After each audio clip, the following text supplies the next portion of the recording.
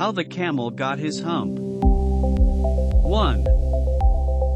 The world had just begun, and the animals were working for humans. There was one lazy animal that did nothing, and said nothing but humph.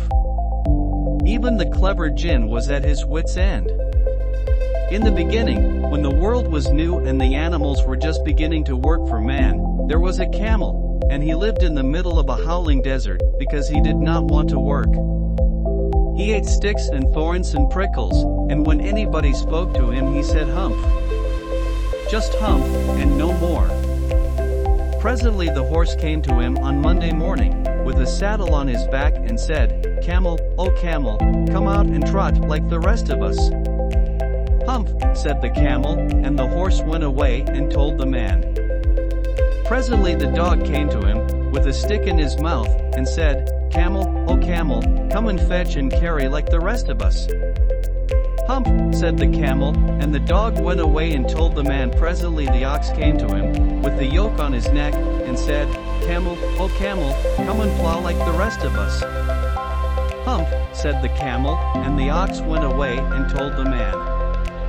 At the end of the day the man called the horse and the dog and the ox together, and said, "Three, oh three, I'm very sorry for you, but that hump thing in the desert can't work, or he would have been here by now, so I am going to leave him alone, and you must work double time to make up for it." That made the three very angry, and they held a punchayat on the edge of the desert, and the camel came chewing cud and laughed at them. Then he said humph, and went away again. Presently there came along the Jinn who was in charge of all deserts, rolling in a cloud of dust. "Jinn of all deserts," said the horse, "is it right for anyone to be idle?" "Certainly not," said the Jinn. "Well," said the horse, "there's a thing in the middle of your desert with a long neck and long legs, and he hasn't done a stroke of work since Monday morning. He won't trot." "Phew," said the Jinn whistling, "that's my camel." "What does he say about it?" "He says humph, and he won't plow," said the ox. "Very good," said the Jinn. "I'll hump him if you will kindly wait a minute." 2. The Jinn remonstrated with the camel, who said humph. The camel's beautiful back suddenly grew a lump, which was the camel's hump. The Jinn assured the camel his hump would always be a help, not a hindrance.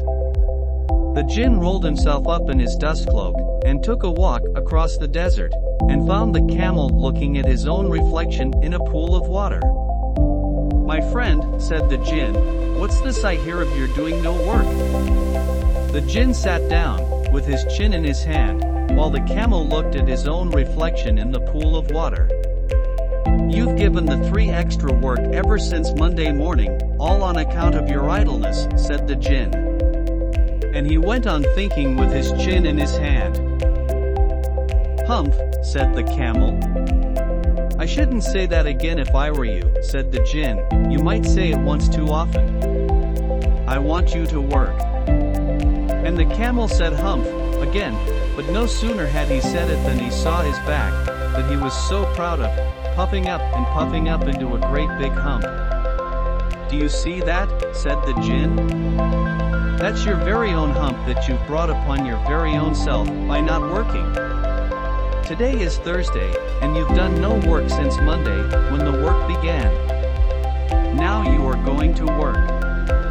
"How can I," said the camel, "with this hump on my back?" "That has a purpose," said the Jinn, "all because you missed those 3 days. You will be able to work now for 3 days without eating, because you can live on your hump, and don't you ever say I never did anything for you. Come out of the desert and go to the three, and behave." And the camel went away to join the three. And from that day to this the camel always wears a hump.